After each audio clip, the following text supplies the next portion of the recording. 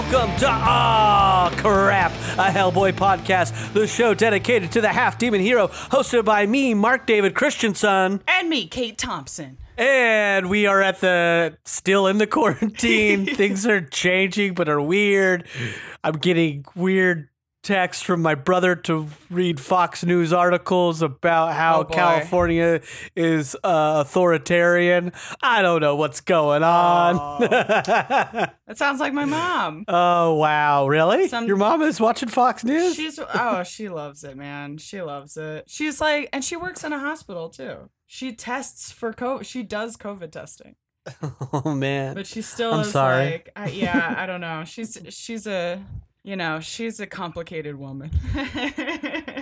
That's how she holds a lot of conflicting ideas in her head at once, you know. Wow. Yeah. I wish I could say that for about my brother and my dad. They're just single-minded. I don't know what they're thinking. I don't know. But I did feel bad because I went for a dog walk this morning and I mentally just was tired and went out before we started recording. And halfway through the walk, I realized I forgot my mask. And honestly, I was more concerned that I was going to get outed. Yeah, people would be like, there he is. I would be like, if I get sick, I get sick. I can blame that on myself. But to get outed, it's like to think that people think I'm not being courteous or caring. I'm like, oh, no. Cautious, yeah. Totally. I did the same the other morning. Like, Jess and I went out to walk. It's always walking the dog. And I was just like, fuck, I left it. I have to run back and grab. Like, I was only half a block down the street. So I just, like, ran back. And, you know, nobody in my neighborhood gives a shit. Like, everybody's just chilling with no mask on, like, walking way close. I feel like people are spitefully walking closer to us when we're walking down the street sometimes. Right. Like, sincerely. I don't want to get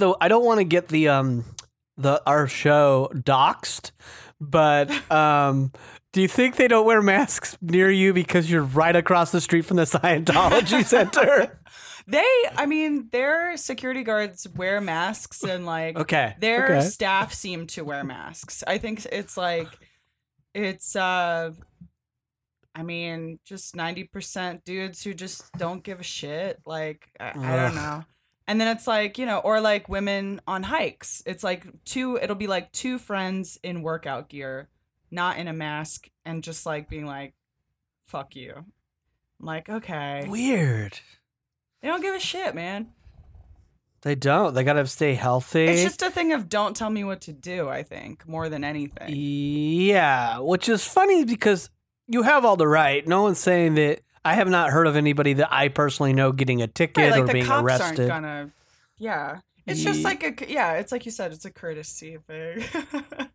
Yeah, very strange. Very strange. Or is it, you think some of them people are like, I just don't look good in a mask? Truly, yes. In Los Angeles, yeah. Yeah, exactly. 100%. We are in LA. Yikes. They don't want like a tan line. Oh, I wish that would become a thing. They were like tan line, like it was like it became fashionable and like you get like to show off your like mask tan line. Yeah, how cool it would be. Yeah, in 2021, that's gonna be the good look. Yeah, top half and it will golden, bottom half pale. And I could see them being like a badge of honor. Yeah, like. Look, this is how much I care. But was still outside. I was outside always. Always. But I wore a mask. Like fundraisers hosted by them and they're showing them. Oh, yeah. Or like, I don't even know if this, I'm assuming this still happens, but Miss America pageants, if they have them. I think they do. Right? I'm pretty sure. I'm assuming they do. Yeah. I haven't kept up on caring. I don't think I've ever watched one. I've watched like the clips of funny stuff. Right. You know. I know Vanessa Williams. I think that's who, if I'm getting a name. I know Vanessa Williams won one and then did Playboy and it was controversial. Oh my God. How long ago must this have been? Like 80s. I don't give a shit about current affairs. I'm Googling it. 84? Yeah. Probably, 84. Yeah. I just remember that. I don't know why. I just remember that being a big deal. And I was like not even born yet. I just know about it. I was born I was born. I just wasn't like it's just in the lexicon. I wasn't like 1 year old. Yeah. And it's a funny thing of pop culture. And also, it just falls into that ranks of just like, let that woman do what she wants. Oh, yeah. Well, I'm sure, in the 80s, it's like, was probably very controversial. Yeah. Wild times. Yeah. Weird times. You're right. It is weird times. And weird times call for weird tales. Woo! Kate, fucking got it. I got to give you credit for that one. I probably would have moved on. But before we can get to those weird tale stories that we're covering this week, we got a little segment we like to call Hell to Pay. Oh, hell yeah. A cha-ching and then like a guitar like march. Vague Pink Floyd thing happening there. I love it. This is a very cool thing. We only have one thing to talk about for this segment this week. This comes from comicbook.com, cb.com. Here is the headline for this article from May 13th. Hellboy board game adding piece based on Mignola's giant robot Hellboy quarantine drawing. So if you haven't seen these giant robots, you can go to his Instagram, Mike Mignola, and you'll be able to see all of his quarantine drawings that he's still doing of breakfast cereal mascots. He's currently, I think, as we're recording this, I think he's moved on to Thundercats. I think is the last thing I saw him doing was the Thundercats.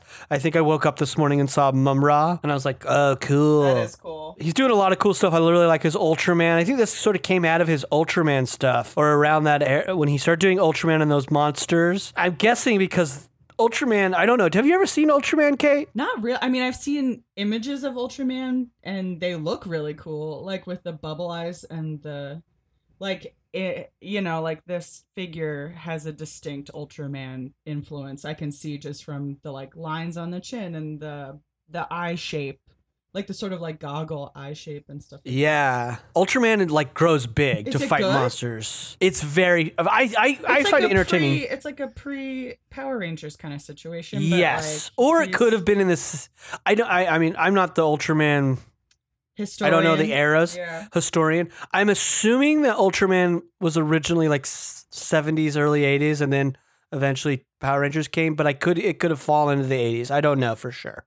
But I do think it preceded Power Rangers for sure. But I could stand to be corrected. He definitely looks awesome. Yeah, I love him. I like his design a lot, and I like that it's just unlike Power Rangers where they get into giant machines that grow big or at least are big. He's just a guy. He's a guy in a suit, has magical powers. I don't know the whole origin, but when these monsters come and try to destroy, he just grows big and fights them. Sick. And I love it. I'm into my brother, yeah, I remember my brother went on a mission, Mormon mission, just to be specific. He went to Japan and came back, and that was one of the things he brought was like, that's awesome. I remember those like videos of that TV show that he brought back along with some comics, Dragon Ball Z comics. From that's Japan. So cool. So that's how I was introduced to that stuff. Was like in its undubbed form, you know? That's cool. And then our friend of the podcast, who hasn't never been on the podcast, but he does art for it. Hint, hint, we have some art from him coming for the podcast. Our friend Scott Stanley, you can follow him on Instagram just because I think people should check out his art. It's Scott Stanley Art Maker. His wife is from Japan, so his kids are half Japanese, and he's all about Ultraman. Oh, I mean, it just looks really cool. And now I'm like looking more at it. It's just very fun. Like, I don't know. It's like campy and cool looking, and like his just costume design is awesome. Yeah, I love it. Bringing it back to Mignola having that inspiration from all that through his sketches and making these giant robots, in a sense, to fight kaiju. This Hellboy, the board game that we've played and we love from Mantic Games, is officially making a figure that you can play as that giant Hellboy robot in the board game. So fun. It's so great. I love that. And it's just off and being inspired by these drawings. This is what they say. Just a real quick quote from the article. This is what they say from Mantic Games. It says, Mike Mignola has been doing pieces of art each day, different characters, different things, like some of the other wonderful people that work in our industry, raffling them off for charity. Mantic Games CEO Ronnie Rankton said, and we saw him do one which was a Hellboy robot. giant robo Hellboy. And we got in contact with our chaps over at Dark Horse and said, we'd love to sculpt that. We're going to do it as a sculpt, and we're going to donate some of the money from that one to charity. So they gave us permission to do that. I think James may well write some rules for it so we can even use it in your game. Awesome. I love that it's not just a sculpture, because you could just make a sculpture and just be like a collector's item. Yeah. But I love that they're incorporating like it a function into, too. Yeah. And then they continue just to close out this. He says specifics of how the giant robot Hellboy will work in the game were teased, as well as including with the revelation that Mignola himself wrote a backstory for the sketch. Then I love this. The narrative of the giant robot Hellboy will be that Hellboy has been hypnotized and must control the robot on his own, making the playable character usable only in a single player scenario. Nice.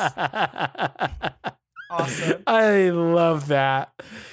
And then it just says the first edition of Giant Robot Hellboy marks the first non-canon element from Hellboy to be added to the board game. Though it certainly could be argued that Mignola drawing the idea and then developing a backstory for it gives it a certain level of canon despite not appearing in a comic book yet. Yeah. There's some legitimacy to that figure, I think. Yeah, and they posted a little, I don't know if you've seen it, Kate, the little promo. Oh, yeah, I looked it up. He looks so awesome. He's like over the destroyed buildings and stuff. Yeah. I might, especially because it's charity, have to buy this. Yeah. If it's a reasonable price for Dave's. I was gonna say, did they release the what it was gonna cost? No, I don't think they've released. I don't think they don't have a release date or money. I don't think here. Yeah, I think it's just something that they're teasing, getting us all excited. So hopefully, we'll keep our ears to the ground, and when it goes live, we'll talk and we'll post about it. Hell yeah! But I'll definitely be posting a picture of the prototype on our feed this week of the podcast. So sick. But that is, that's a small one thing, but a really big, huge thing for hell to pay. Yeah. That made no sense. That was such a contradictory statement. It's a tiny thing, but it's big in its importance, like that kind of thing. Is that an oxymoron? I don't know what that is.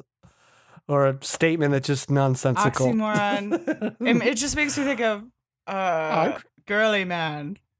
Is an oxymoron. Is girl SNL characters? Girly Hans? Well, I mean, where is that from? It's from a movie. I think Danny DeVito says it. He's like a teacher. Oh man. Oh wow. For some reason I immediately thought it was Hans and Franz from SNL. I mean, he does it with a Schwarzenegger accent. Okay, so it's from a movie. Twins? It's from a movie called. Well, I did just watch Twins recently, but it's not Twins. From a movie called Renaissance that was released in 1994. Isn't it called Renaissance Man? Oh, Renaissance Man. My bad. Because it's about army, and he's like an army idiot. He's a teacher for soldiers. Yeah. So I must have watched that sometime many years ago, because I have the memory of him explaining that to students in like a teacher setting. Now I'm gonna have to watch this. I love it. DeVito's a great actor. I love him. Oh yeah, I'm a huge fan of the Danny DeVito. Twins is pretty funny. It's like a cartoon. Yeah, that's a great way to describe it. I to be honest, I don't think I've seen it from start to finish, so I couldn't tell you the plot. Because I feel like growing up, it was a Saturday morning movie a lot. Yeah, it's the kind of movie. Or Saturday afternoon. On cable, yeah. And I just remember always seeing clips from it and going, oh, okay, wow. But probably as a dumb child, I was like, if it's not Commando, I'm not watching it because there's no action. I mean, you're not fully wrong, though. As a child, you weren't totally dumb. Danny DeVito's great. I love him on Sunny. Yeah, It's Always Sunny so in Philadelphia.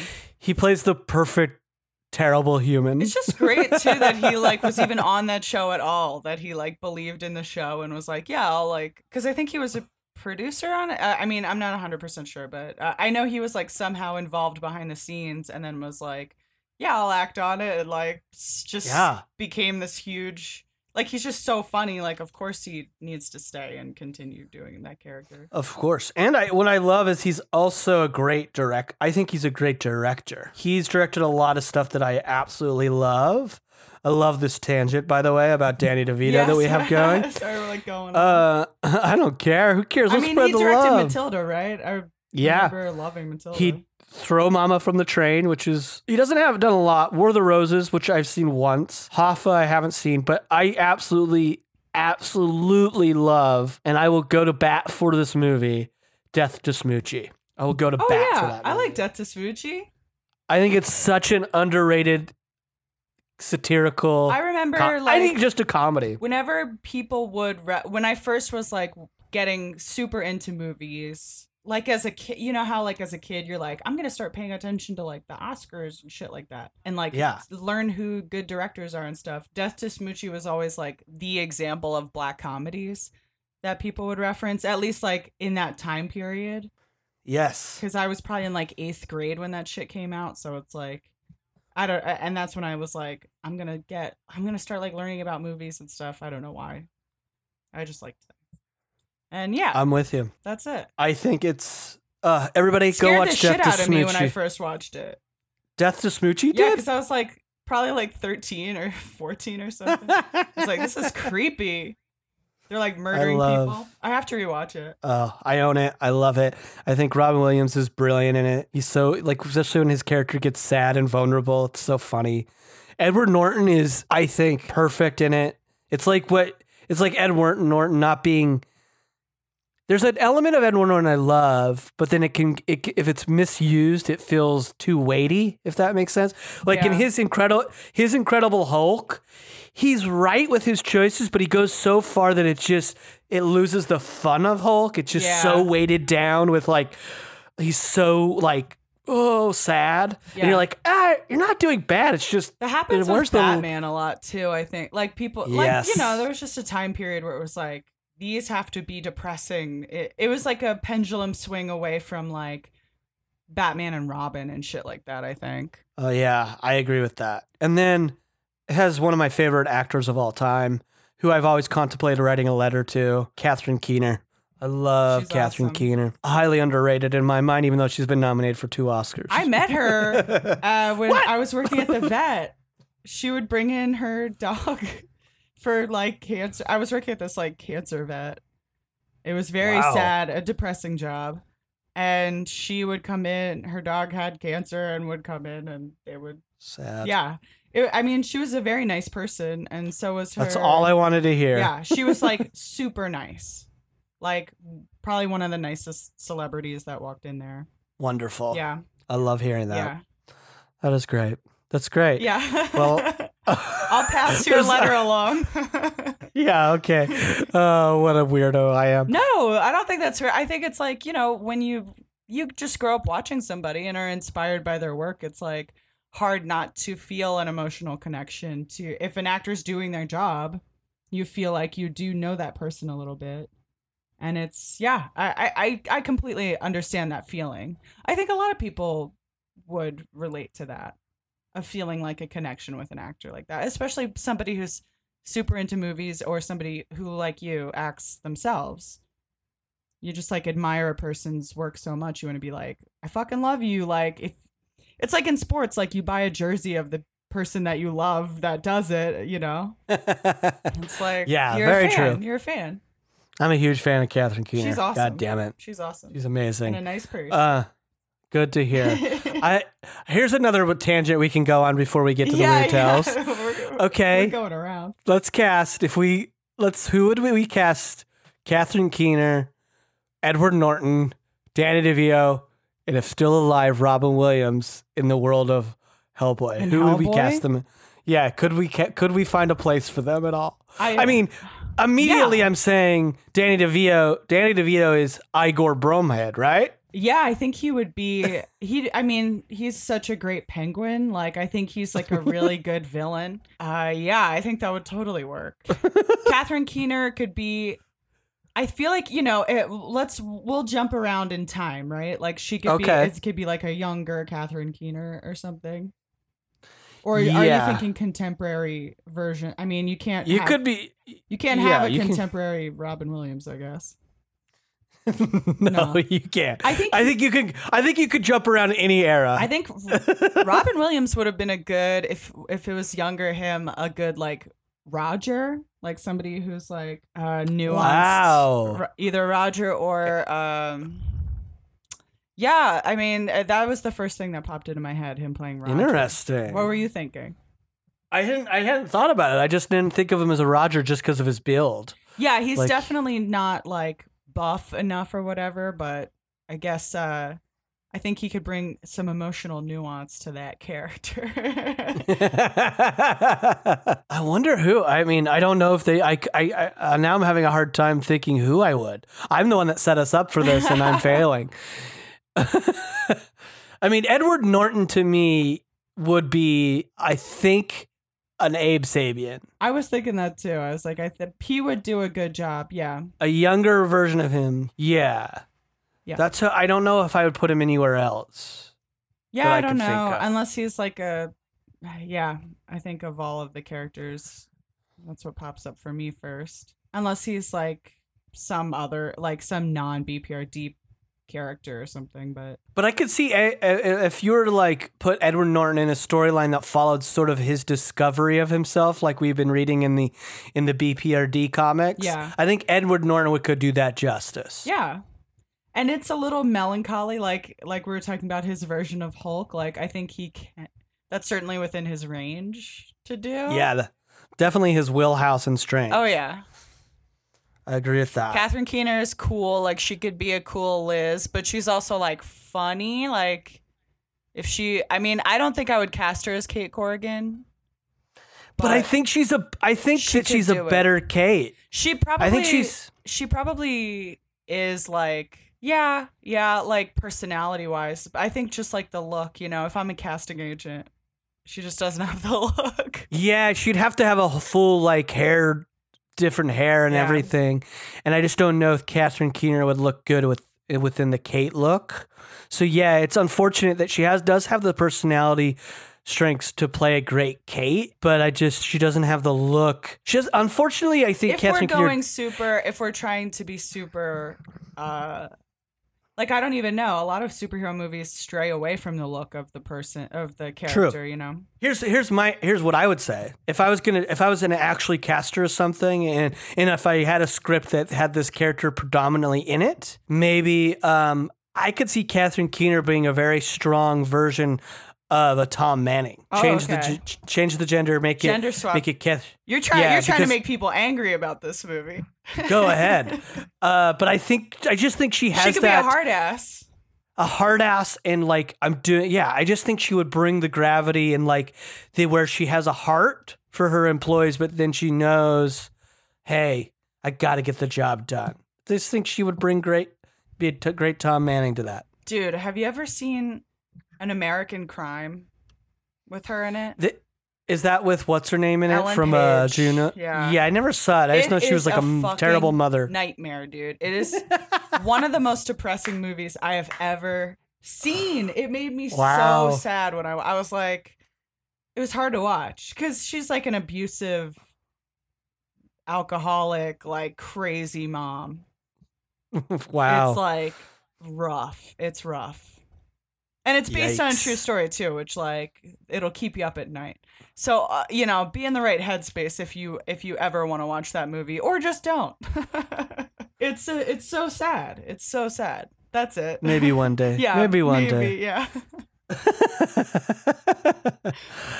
Oh, very good. Well, that was a fun tangent. I was like, I was moving all my old Wizard magazines, and they used to do that. They used to have like cast this movie in the back. Yes, of them. I remember those. Yeah, so it's fun. I like doing that.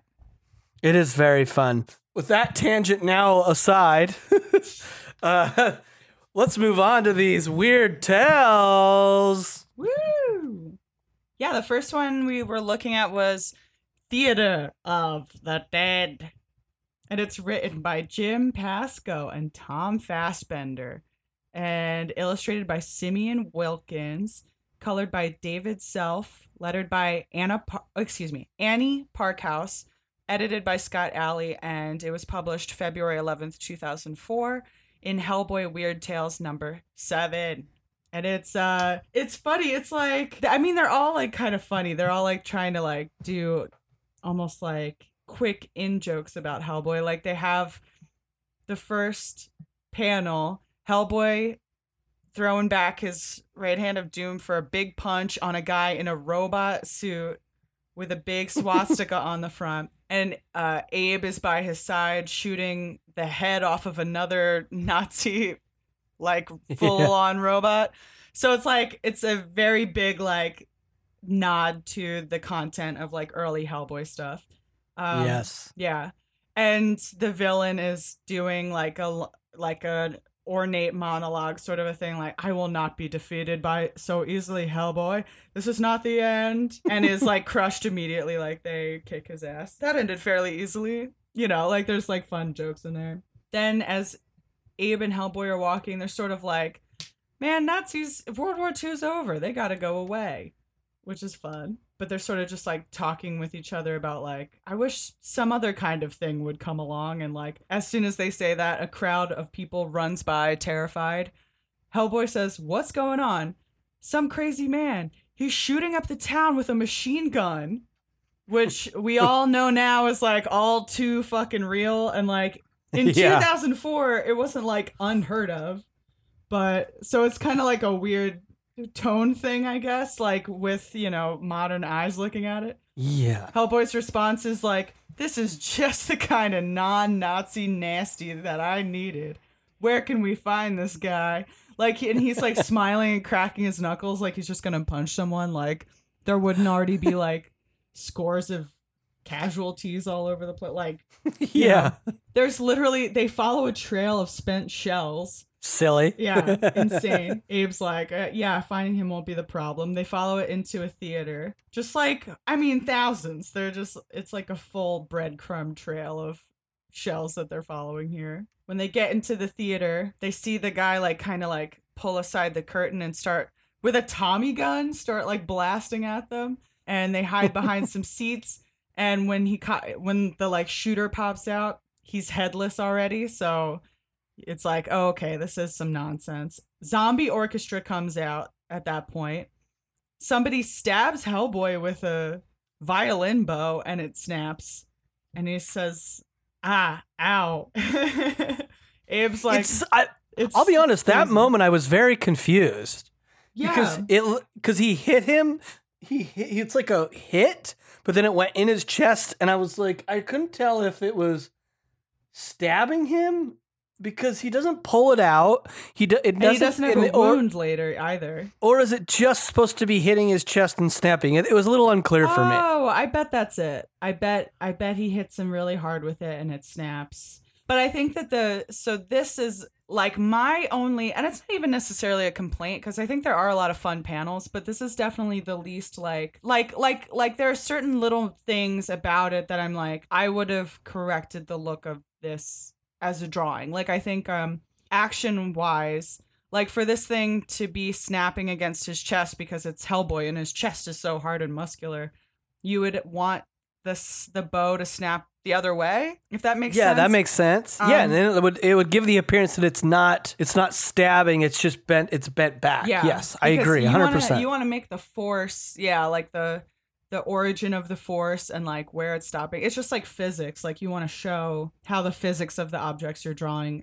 is working. And it just, because like subtly, subconsciously people looking at it, even if they're not like trained artists, like we both looked at it and we're like, this is a little confusing. Like this image visually is a little confusing. So like, and it takes you out of it. So it's like an important thing, I think, to look at in comics, which I think this comic does really well in a lot of places, but not like everywhere.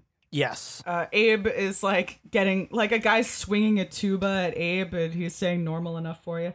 Like here, this makes sense. Like you have the tuba being swung past Abe. There's like distinct action lines and you kind of see like the end of the motion. I think that's sort of like I think we talked about this like months ago, where like Marvel released this like how to draw comics thing in the 90s that I had. That was like, if you're showing action, if you're showing like a fist punching a face, you don't want to show the moment of impact. Like you don't want to show the fist physically touching the face.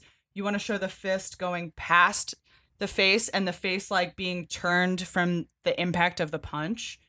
So it has just like more impact. Like visually, it just makes sense to you to see like the second after or like the half second after the action. So that is just like a better, like the fundamentals of that are a little bit better, I think. I think you're spot on, because in that whole panel, you're seeing a lot of the after, even within the background in that one panel, Hellboy. Yeah, he punches a head off of somebody. Yeah.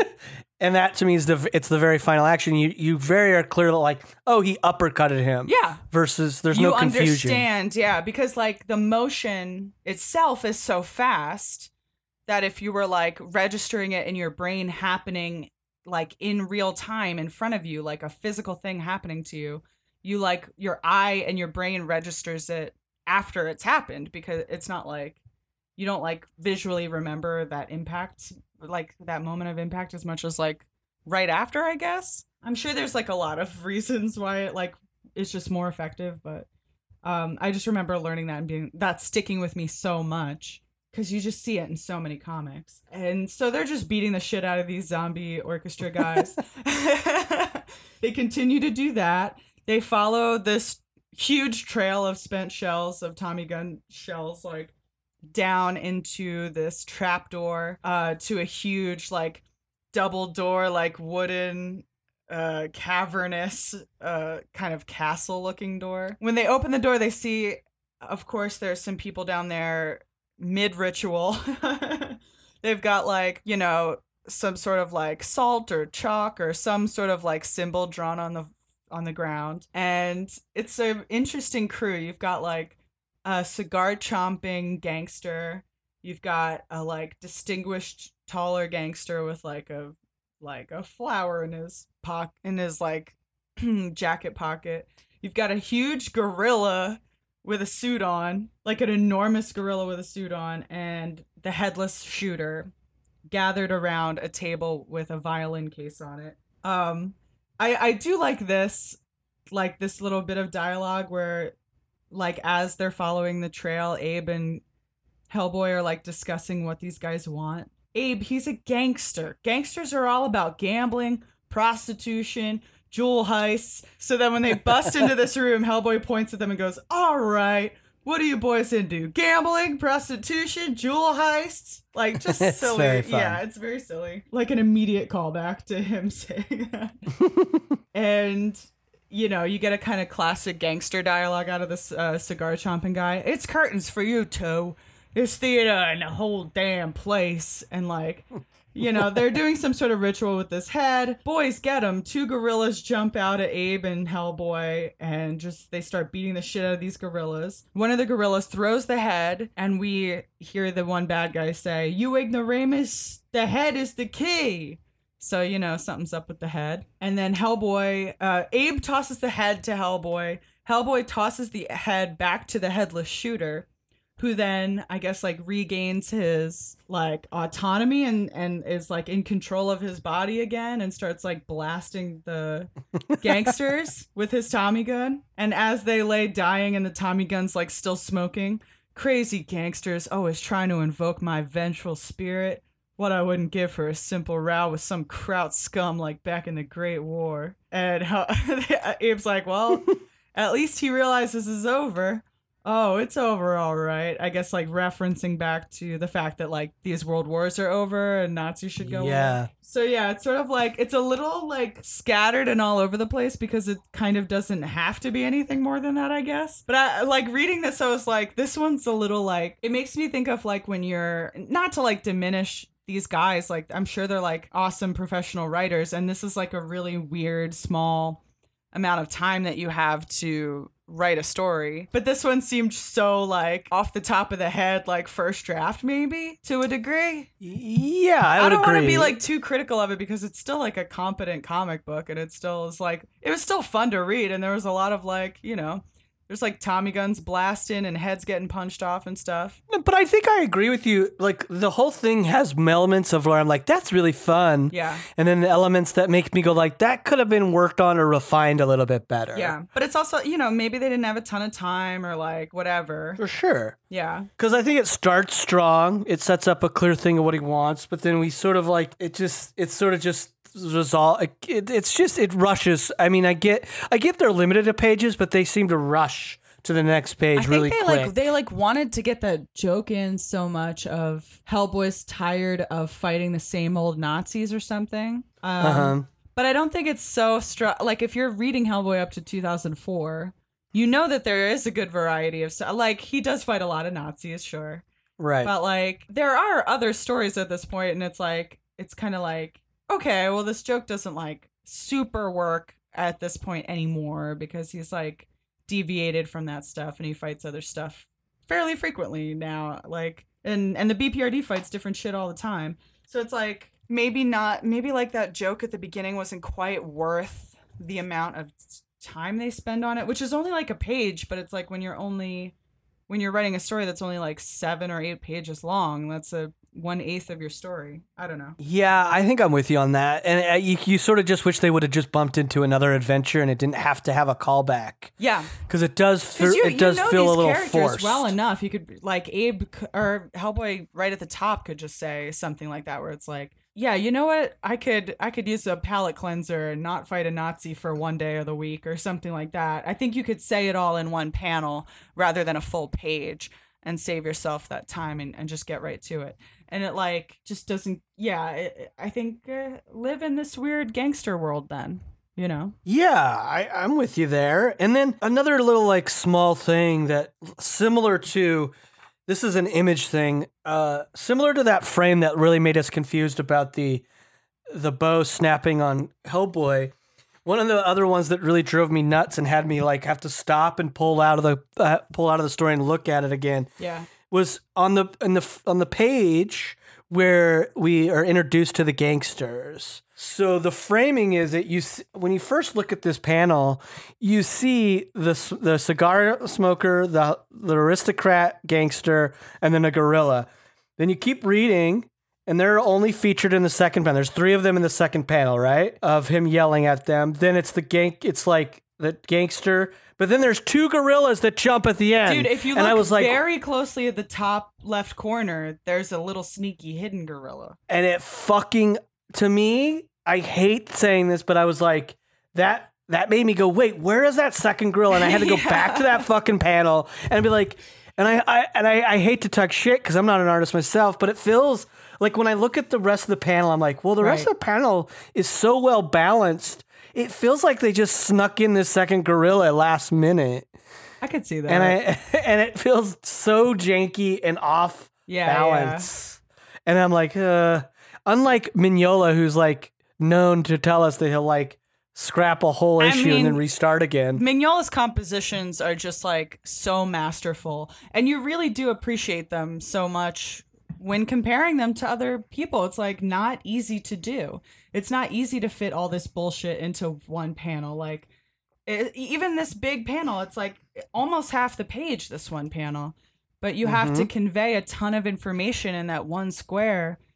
It's hard to fucking do, and Mignola doing it so well, and like to the degree where you don't even think about it. You just read, you're just like so engrossed in the story because his compositions are just so tight and so like just convey the information in such a clear way. And you know, it's aesthetically, that's like part of what makes it aesthetically pleasing. I think it's like organized in your brain and you can take it in really fast.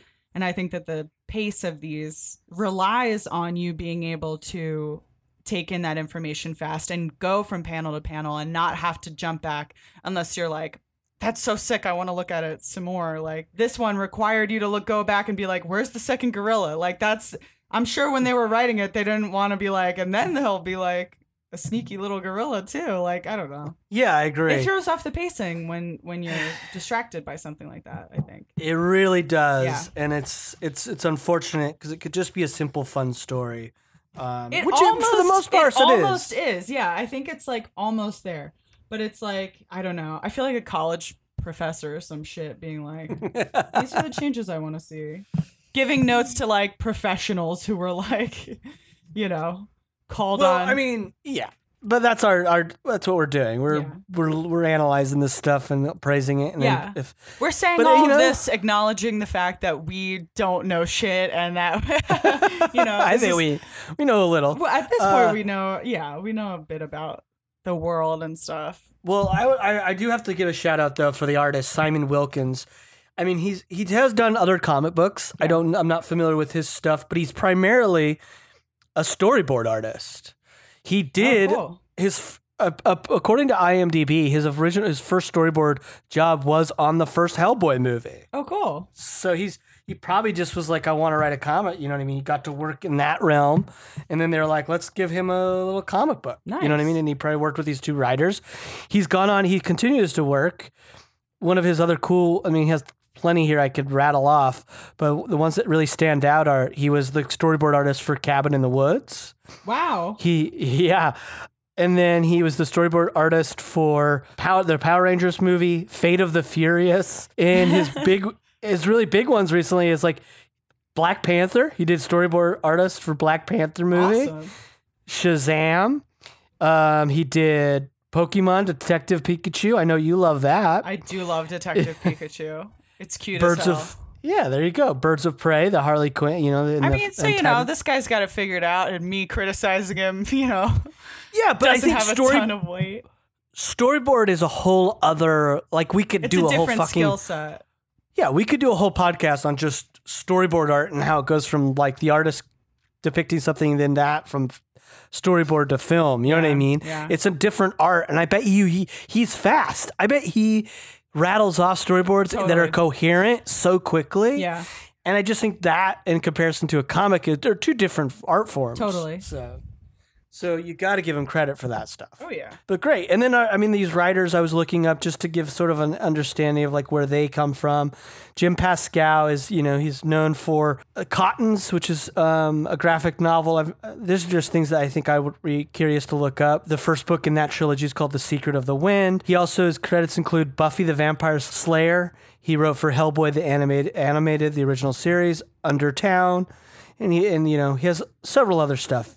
He has some crime fiction novel called By the Balls, a bowling alley murder mystery that he wrote with also Tom Fassbender. That's funny. And it was illustrated by Paul Pope. I'm a fan of Paul Pope. So nice. Yeah. So they have their stuff just because this is them just taking a crack at this. Right, it's not like they're just like, this sounds fun. Yeah, exactly. This isn't their like opus, Yeah. Yeah. I mean, and they are all accomplished. We just have the opportunity of loving Mignola, and they're having to be judged by that. Right. That standard. It's a high bar. Yeah, and then Tom Fassbender, he's out there. He's working. I just hate to like shit on any artist that's actually out there doing it. It's like you're just doing it. I don't know. Yeah, but I mean. But criticism is part of the to world. Our opinions too. I don't know. I'm so torn. Yeah, I don't think we're saying. I don't think we've ever said "fuck this guy." They shouldn't be working. Right. Take the food out of this guy's family's mouths. I feel bad because I was trying to look up Tom Fassbender to find him more of his credits, and his website is very just basic, and I can't find like just stuff to look up. I'll have to dig deeper when it's not, Yeah. After recording, blah, blah, blah. Sure. Hey, listeners, if you have any Tom Fassbender stuff that we should read, tell us. It was fun. Let's move on. Yeah. The next one we looked at was Toy Soldier. I gotta say, going in, I was like, I don't know. And then I found this one very fun. It was really fun. I like this. It has more of like, and I say like anime rather than manga style because it makes me think of, it just makes me like, I feel like I haven't really seen this. Like, it doesn't have a lot of the things in manga that I associate with manga. Like, the like action lines are different and stuff like that. Like, I think like, it has like some little things here and there, but it looks more like, it's less like cross hatching, which I think makes me think more of like an actual animated Japanese cartoon rather than like a drawn comic Japanese comic? Yeah, I think it's manga, but it appears. I think I'm with you. It doesn't appear to be like the most traditional version of manga that my brain goes to. I also just don't have a super like I've read like some, but I'm not like such an expert that I would like be able to say, oh, this is evocative of these other books. If anybody's like super into manga and has like suggestions based off of this style, like this makes me think of something else, like let me know. But nothing's like super jumping out to me. The only thing, like, I don't know, it's almost like it's like a mix of Japanese style and like almost like McFarlane-y to me. Like it's kind of like it's hard. I'm not like describing it well, but I do like it. I think aesthetically, I think it looks really cool, and it's cool to take such a big like stylistic swing away from Mignola to like a really distinct one. Like we've had several of those at this point. Like some look like it's like children's book illustrators and shit like that, but like it's cool to see this one because I just like think that style is cool. Yeah, I think it is always cool when we get an artist who's less trying to in their own style weirdly pivot to honor Mignola, and one that just fully embraces the character and makes it and puts it right into their style without question. Oh, and I should say who was written and illustrated by too. Okay, so written by Akira Yoshida and Kiya Asamiya. Excuse me. Asamiya. Yeah. Kiya Asamiya, also illustrated by Kiya Asamiya. Colored by Dave Stewart.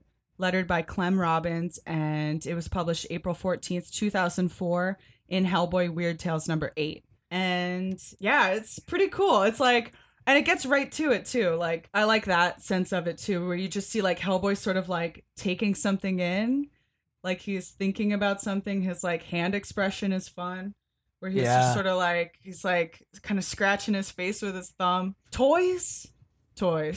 These ghosts are after your toys. Like, you know, so you get the sense he's in this like huge boardroom of this giant toy company, like a clearly very successful Japanese toy company that has like just dudes in business suits, like in like this very like sleek, expensive looking room. Yeah, so he kind of talks with them about how like, yeah, these kids, well, is this character in anything else? Like so the businessmen are explaining that the toys are what these ghosts are after.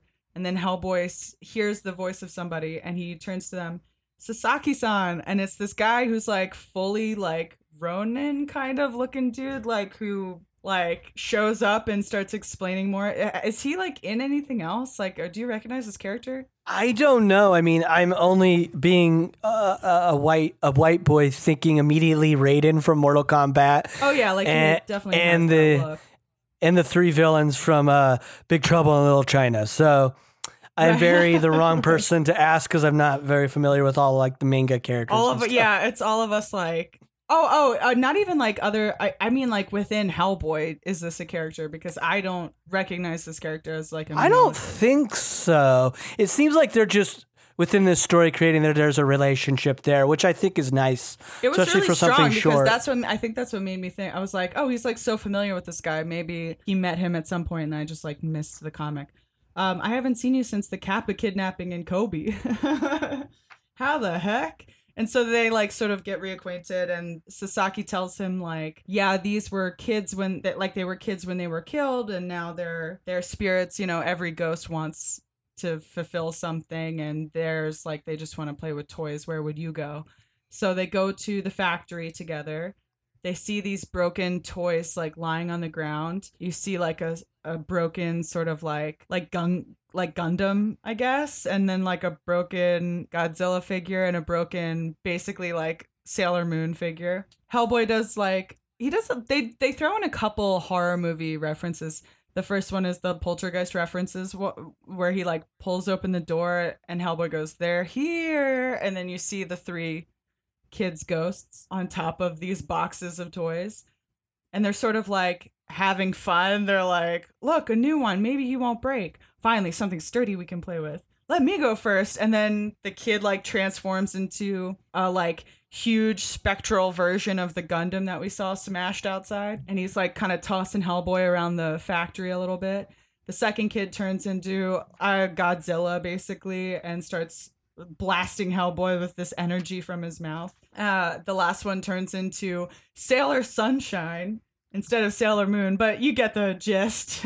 Basically, it looks exactly like Sailor Moon.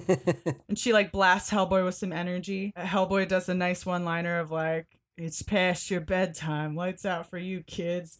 It starts punching all these kids, these ghost kids in the face in their like monster forms, knocks them all out. And then you hear the kids, the ghost kids, "We lost again." And they're just like, you just find out they're sad and their unfinished business is we never get to win. Like we're fucking losers at everything and that's all we want to do. And Hellboy's like, "Oh, okay, you ever play rock, paper, scissors?" And then real quick, one after the other, he's like, "You win, you win, you win," which is really, I think, like, a very funny, quick exchange between the kids and Hellboy. And like after that, they're all like, "Yeah, we did it. All right, we finally won something. Thank you. Goodbye." And they like float away. And Hellboy just like smiles and walks off and just sort of wraps it up with his friend. He's like, "They're gone. They're gone. So how'd you do it?" "Child's Play."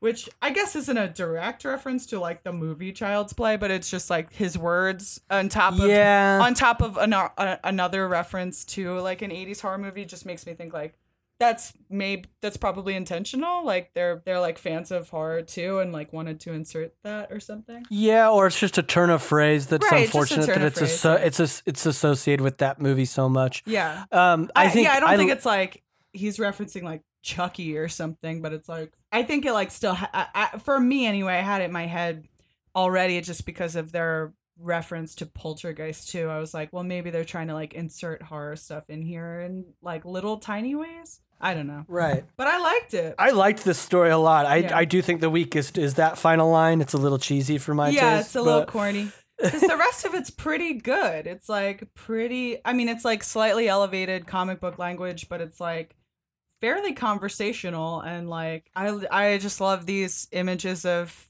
you know, Hellboy grimacing, getting beat up, like getting thrown around the boxes of toys. I think that looks really great. I just like the facial expressions that they give to Hellboy throughout this are really great. I'm with you. And I just think it's a smart way to incorporate these iconic, like, other Japanese staples without saying they exist in Hellboy's world.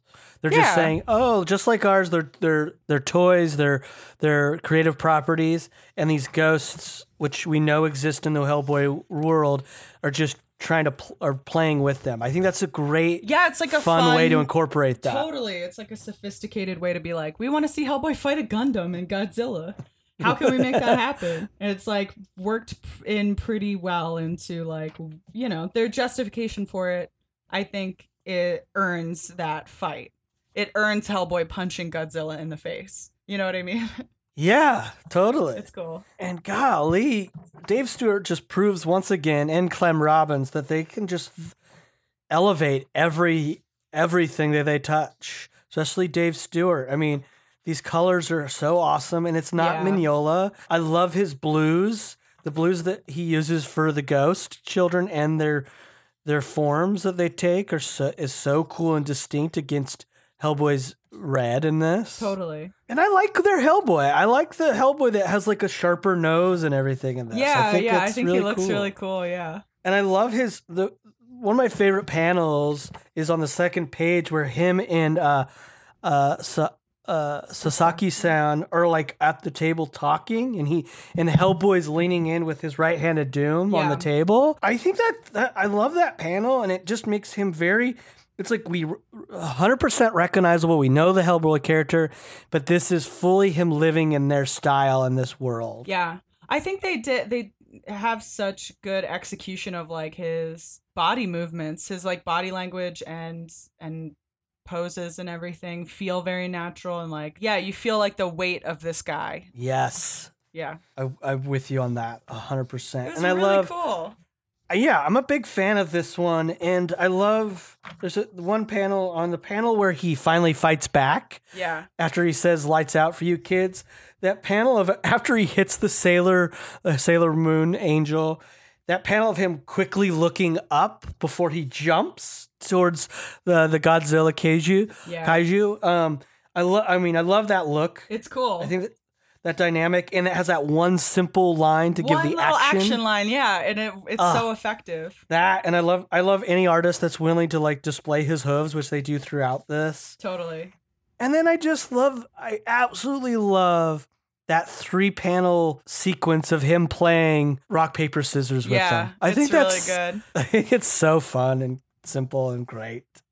Yeah. You want to know something crazy? When I was looking up the information on these writers, so apparently Akira Yoshida, the second name on the art and story, is a pseudonym, which apparently was probably controversial at some point because it's literally a white Polish man who's now like, God. He is a Marvel Comics editor-in-chief. He had a statement after it. This is what he has to say about this, because this is crazy. About that he was picking that name? Yeah, this is what it says. He had to address it. I don't know where this is coming from, but he says, I stopped writing under the pseudonym Akira Yoshida after about a year. It wasn't transparent, but it taught me a lot about writing, communication, and pressure. I was young and naive and had to learn a lot back then. But this was all old news that has been dealt with. And now as Marvel's new editor-in-chief, I'm turning a new page. And I'm excited to start sharing all my Marvel experiences with up-and-coming talent about the globe. So yeah, his name... he stopped. That's no shit. Pretty crazy, dude. Wild. It is actually C.B. Subelsky, if I'm pronouncing that right. Chester B. Subelsky. Holy shit. An American writer and editor for Marvel Comics, known for his work such as Marvel Fairy Tales. So like 2005, he stopped doing that or something like that? I guess he would have...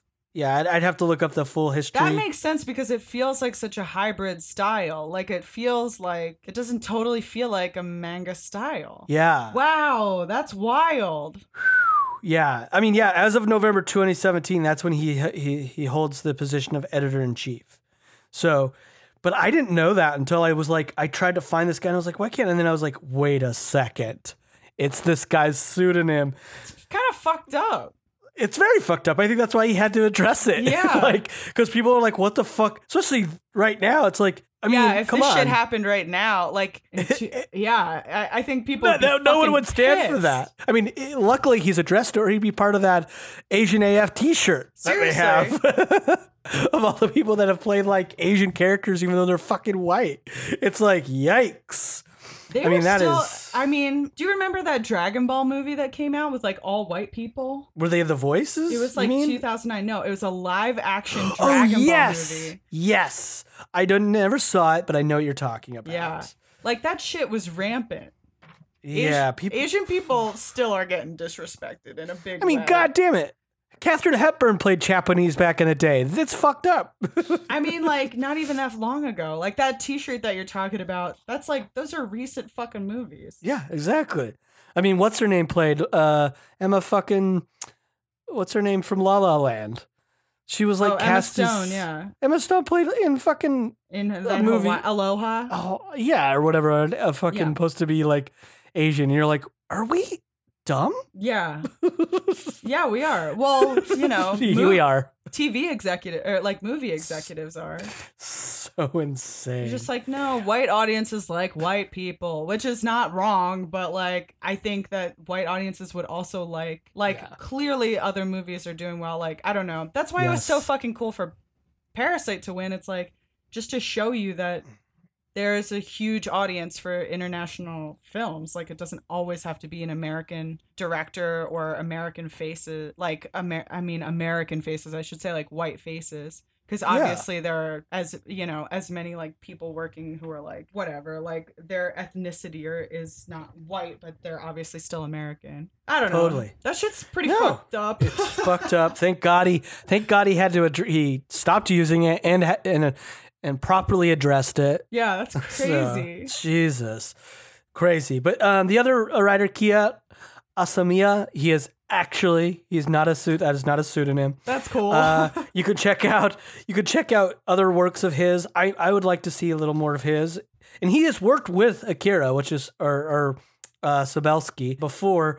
I don't know a lot of his work. I mean, I'm just one that stood out apparently is Dark Angel from the 90s, Steam Detectives. He has earlier stuff than that, Gunhead. He actually did the adaptation of the Phantom Menace comic book in 1999, adaptation of the film. I'd love to check that out. Yeah. But yeah, there's a lot we could definitely check out of his that's out there. So very cool stuff. I'm a big fan of this story. I think they did a great job with this one. Yeah. For something that, again, it's just like what I would want. It's the ideal version of a weird tale with Hellboy for me, where they just went for it. They swung for the fences and had fun with it. Yeah, I really did think it was like just cool. Just like it's just a good example of how you can jump right into the story. They're like already they've done a lot of the exposition, like you don't have to see how Hellboy gets there or whatever, you know, they jump right in, which a lot of them do, but I think this one does it well. Yeah, I think this one is very smart and economic, and it uses the limitation of pages very well. Yeah. Well, let's move on to our last story, which I think is I'm a fan of this one too. I like this one too. Yeah, Professional Help. Yeah, Professional Help. So Professional Help was written by Evan Dorkin and illustrated by Evan Dorkin, colored by Sarah Dyer, and it was published on April 14th, 2004 in Hellboy Weird Tales number 8. Yeah, it's just a story about like Roger it starts off Roger's talking to a therapist who he kind of explains like was referred to him because she works with people who have like difficult jobs like cops and stuff. She says, "Okay, so you work for an organization called the BRPD. That's BPRD," which made me kind of laugh just thinking about like us saying it sometimes. I've messed it up so many times just trying to rattle it off. But that's also it's like a little sort of foreshadowing for this character. And I used to always say, Kate, I always mess up when I would tell people about UCB, Upright Citizens Brigade. Yeah. There's so many times I would say USB, and people like, what the fuck are you saying? USB. Like, oh. It's hard, man. It's hard. Because people don't remember that shit either. I don't know. But yeah, so this doctor does it too. And like, it's just Roger sort of talking about, he like tells the story of going with this other BPRD agent who was this guy, Agent Izzy Kemper, cult expert and linguist, also a mind reader. But then they show like a fun example of him messing up because the weather's bad. He like guesses the wrong card and goddamn snow, which I thought was like a fun detail to throw in. I do think that's a fun detail because weather is it's unpredictable, and I love the idea that it has to be perfect weather for his powers to work. Yeah. And it's like, you never know. Yeah. And they're like investigating. It's like just a fun story with like cool visuals and stuff. They're investigating a church burning, which was like, this was like real shit that black metal bands were doing. And yeah, that like, how do they phrase it? Neo-pagan nationalist black metal underground. And this woman was found, but her body wasn't burnt. It was like destroyed by some acidic compound or some shit. It was like acid substance. And she burned down the church because she was like a follower of this crazy band. And you see like this like psycho looking picture of the leader, Deirdrick Billerbeck, aka Morthvargar, aka the Chieftain. Like, I love all this detail. So fun. So like, yeah, this nationalist black metal band, they try to ask around. Izzy couldn't get anything on Diedrich or the girl from the local metal kids, and you just see the kid walking away giving them both the finger. Yeah, so there's almost like a Daria-esque sort of style to the drawings here that I'm picking up, but you know, maybe that's just in my head. I normally save this for the end because but the guy that Evan Dorkin is, you've referenced other people being similar to this guy, but Evan Dorkin is the man behind Milk and Cheese, and this is it. Oh, okay, there you go. and his wife, who is the other creator. I guess I've never seen him draw like a ton of humans. Yeah. But his wife is the other artist. Cool. And the colors and stuff is Sarah Dyer, who also won a Lulu Award for her book called Action Girl back in 1998. So there's a lot of, this is a cool team. I just want to, I mean, I'm a big fan of this story, but I just wanted to be like, man, I love that this is like, you have constantly said like, well, this story reminds me of this. That's so and now we're funny literally the dude. artist. Because like when Izzy, like later on in the story, when he like walks in on Roger and sees like all the destruction, says like, "Oi, Gavalt." I was like, that seems like a Milk and Cheese. Like the little snappy dialogue, that kind of shit. That makes total sense. That's so funny, dude. I should really look at this shit before. Who cares? You're just reading it. Just I love it. So they go, they're continuing to follow this black metal band. They go to a castle to find him. Another quick joke from the Izzy character. What's that noise? That is black metal. Sounds like a Cookie Monster getting castrated in a chainsaw factory. Which is such like that like Milk and Cheese makes total sense in this fucking, that this is the same guy. Yeah, so you kind of see inside there's like a really rowdy metal audience. They've got pitchforks and like fucking spears and like Viking weapons, like swords and shit. And he's talking about destroying the Judeo-Christian invaders that came there thousands of years ago and all that good stuff. In the back of the crowd, you see the BPRD agents and Roger standing like, damn, Black Circle, Ordo Templi, Orientis, Viking Liberation Front. All they're missing is straight Nazis. Think those weapons are real? Thunk. Or like, shink. You asking him or me? With like a fun, like, like a man was just killed next to you, but you still got the snappy joke. But it is funny. It's very funny. And it's, that dryness about it is very funny. It's good. So yeah, they're, violence is breaking out here. They start just like ripping into this crowd. Like Roger starts punching people and like Izzy's opening fire with two like double fisting handguns shooting at people. And they follow the guy, like the band, down into a corridor. Another trap door. Just like in a Theater of the Damned or whatever. They run down into the corridor and they see this sort of like eagle over a cross, like almost an iron cross looking thing, but it's like a cross with a circle around it. And Izzy identifies it as a Kiesling Universists. Roger, my boy, we have Nazi. And I looked at it and it's like I guess the Kiesling were in Norway.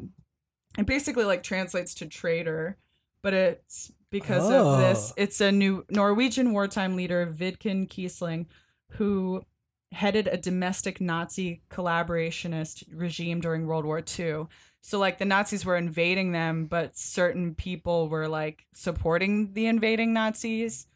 And so that's kind of what that means, which is fucked. Okay. Crazy. So we see the band run down into this like dungeon science lab. And we hear the scientist kind of talking about like, do you have another girl for him, like for Hymir? He's angry and like he took his hand, and then you flip the page and see a giant baby in a big like vat or like crate or something. Like essentially it's like a giant.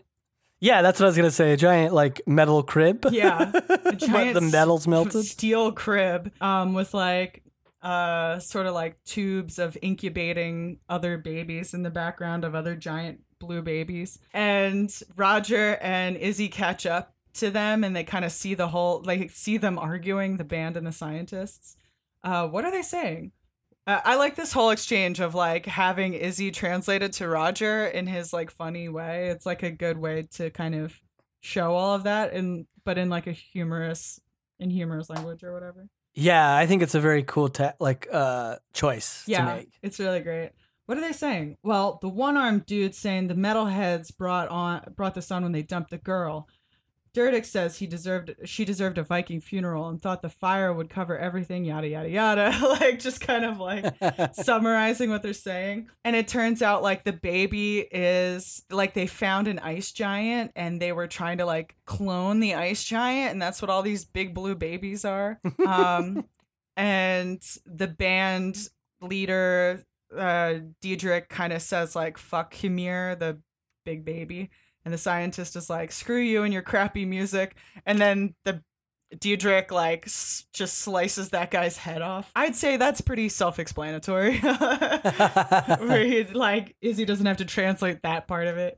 The baby gets super upset, pukes up a bunch of acid, burns everybody to like nearly... I love that it yells out, "Dada!" Yeah. Starts like just freaking out and everybody's like, good baby. And he pukes acid onto everyone. And then somebody like still burning with acid, crawls over to hit this like self-destruct sort of button.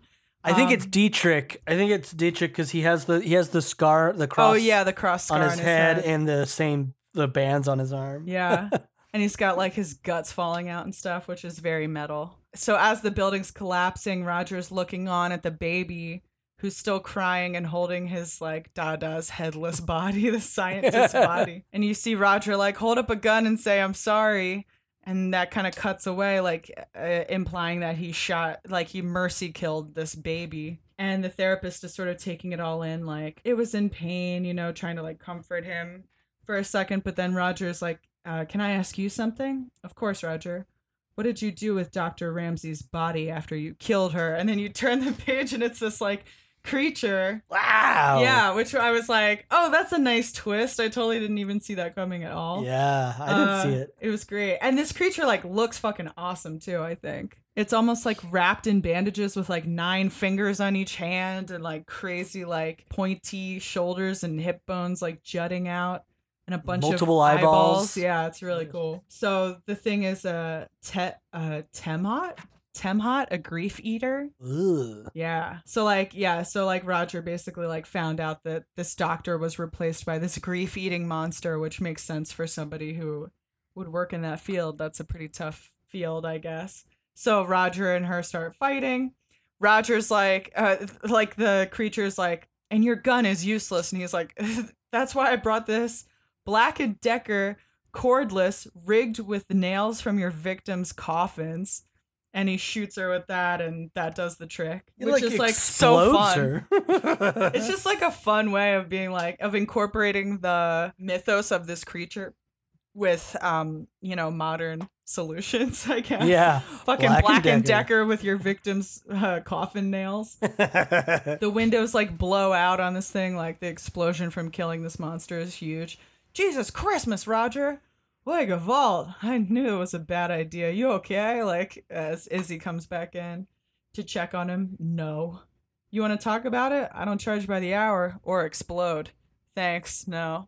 Told her about Oslo, didn't you? Huh. I guess the weather cleared up. Are you kidding? Goddamn rain. He like can't. So like nice little like callbacks. Like I think this was like the best written of the 3. And Totally. I really got to go back and read some more Milk and Cheese because I really enjoyed this one and, you know, didn't pick up on that it was the same people. This is my favorite out of the 3 as well. Yeah. I think the writing is really fun. I think all the turns are great. I think it's fun that like, oh, we think it's just Roger seeking a therapist because, and I love even in his story he's telling, it's like, oh, we think we're after just these murderous cult dark metal band. No, they found a frost giant and they're scientists. Yeah. Then that like becomes, oh no, then we get the turn where it's like, no, the doctor's an actually a demo. I think all of that is so good. It's a really fun way to show different monsters too. Like it's a fun way to concisely show these two. Like it's a really cool idea. A monster that eats grief. Like, that's really fun. Yeah, I think that's great. And of course it would be a therapist, as you already mentioned. Yeah. It's so funny. And we've seen a lot of throwaway BPRD agents in these weird tales, like sort of like one-off agents. But I really did like this Izzy character. Like, I think it's pretty well-developed, like a good characterized person in their story. Yeah. For, you know, especially considering they don't have a ton of space. And I don't know. I thought they did a great job on this one. I 100% agree. I mean, I would watch another adventure that included Izzy. I think that would be fun. Yeah. I almost am sad that we didn't get to, like, here's my only, and it's not even a criticism, it's just because I think they did such a good job of developing every character and element of their story that, man, there's a part of me that wishes that this was slightly canon. Roger didn't shoot Hymir, and Hymir was somewhere in the BPRD, like storage playing, being taken care of. Like, similar to the Wendigo, which he was just like tucked away and they were taking care of Hymir. The Wendigo's so tragic though, because they're like, you're gonna forget you're a person. Yeah, very much. I'm excited to see that character get like revisited. I really want to see kind of where they take that, if anywhere. I don't know how much. I hope they do. He comes back. Yeah.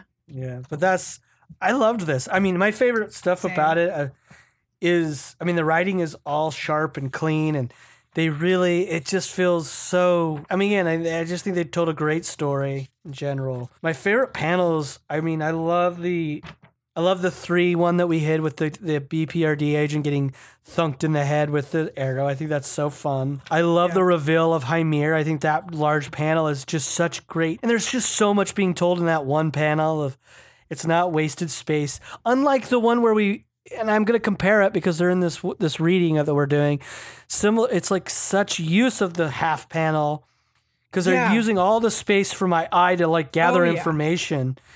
There's so like you can go to the corner and be like, oh, there's scientists up there with broken arms but with gas masks. Because I think the focal point in the middle is the argument. It's everything important that you need is right there in the middle, and it's framed by these other fun things on the edge. Yeah. It's not like you're missing anything on the edge. I mean, not that like the second gorilla is like so essential to that story, but I think that they just do it a little more successfully here, where you're seeing the argument between the scientists and the band. You're seeing the reveal of the huge baby. There's like visual space. There's like a frame of negative space around the baby so that it stands out. It has a thicker black outline than the stuff behind it, so that creates like it visually brings it forward. And like the little bricks around it, none of them touch the baby, but they do go behind the like wires of the like tubes of incubator fluid or whatever that's behind. And like there is like, if you want to float around this picture and take a look, take in all the other details, you can. But if you're trying to read it fast, you can still understand what's happening. I think it's just really well done. I agree. I mean, and the information you take in so fast is it informs everything you've read up to that point, where simply the idea of these bars by the baby are melted and there's holes in the ground. You immediately go, oh, that's what happened to the girl. Yeah. Like if you're like an astute reader, you're like, oh, this baby, he can melt something somehow. Or how? Let's find out. Or apparently eats other people. Right. Yeah, when I first saw that, I was like, oh, maybe he like eats girls or something. But then, they obviously already showed you this girl was like melted. I love it. By something. Yeah, but you see like fun, like injured scientists up at the top. You see like first aid kit with like blood splattered over some electronic equipment. You see like a rune painted on the side of the baby's steel crib. Like there's a lot of cool shit happening in the background that you don't like need to read in order to, it's just like some spice on it. It's great. I agree. And I think the choice to make Roger have to like actually have this weird element of turmoil inside of him with killing this giant baby, it to me shows that this creative team is fully aware of the character. Yeah. I think that actually plays into what we know of Roger. Level references only. It's like this is a deeper understanding of the character. Yeah, Roger trying to be a human, and this is an element that would inform him. But yeah, the knowledge base of the material that they're working with, and then their exploration on it is done to the highest skill. I love this. I loved this one. Yeah, it was great. And the Temhot monster is so fucking cool too. It's so creepy and perfect. Just a great reveal too, man. Like just good storytelling all around, visually and writing. Yeah, I'm with you 100%. They knocked this one out of the park. I think it's one of my favorite ones. Like at the end, we should like put them in order. From like rate them. Yeah, I mean we don't have to. We'll rate them. You just said we should. Though, People love lists. We'll do a rating system. Yeah. We'll do that at the very end. That's a promise to all of you out there. By people, I mean me. Whenever I'm like getting into a new band, I'll be like, look up that band name, albums ranked, because I'm trying to start with the good stuff. I got to figure out if I like this band or not. Totally. I can't judge a band on their worst album, you know? No, you can't. Yeah, because every band most likely has a bad album. They got a stinker in there somewhere. Yes, they do. Well, that's it for Weird Tales this week. We have 2 more after this to round out our Weird Tales episodes. Just a heads up to all of our listeners. What follows that, I have yet to determine. We have yet to determine, me and Kate, but we will let you know, of course. Yeah.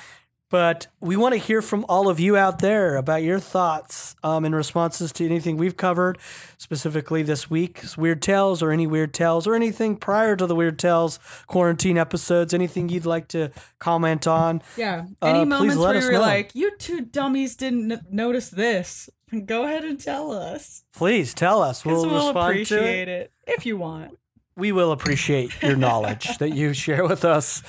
You can email us at awcrap@hellboypodcast@gmail.com. We will respond to those and talk about all your emails and comments that you shared with us via that awcrap@hellboypodcast@gmail.com. You can also follow us on Instagram at awcrap@hellboypodcast, Twitter at awcraphellboy. We have a lot coming down in the future, including some original art from our friend Scott Stanley. I'm very getting excited to the point where we can share that. As well as we have some giveaways that will include stickers. I'm just teasing all of this stuff. Hopefully you'll like it. And then we found out right before we went into this recording that our network, Campfire Media, is doing a rebranding of our logo, which is exciting. Artist who's been a guest on the podcast, James Mulholland, is doing a full redesign of our logo. What he already shared and has thoughts on what he's going to be doing for that logo are exciting. He's taking inspiration from 2 very specific covers by Mike Mignola himself. So that's just a tease of some stuff coming. I'm very excited once we see that, and we'll be able to share it with all the listeners. Hopefully you'll like it as much as us. That's it. There's going to be a lot coming down. Again, a giveaway, of course. I'll keep saying that. A giveaway will be coming. And in 2021, somebody's going to get something. It will be this year. I promise that. Yeah. And also, please give us a rating and review on wherever you're listening. And if you go on Apple Podcasts and you give us a 5-star review, that starts with the word boom, we'll give you a shout out right here on the podcast. Read your review. We call that Boom Reviews. It helps bring people to the show. Thank you again for listening. We really appreciate it. And remember, we love you.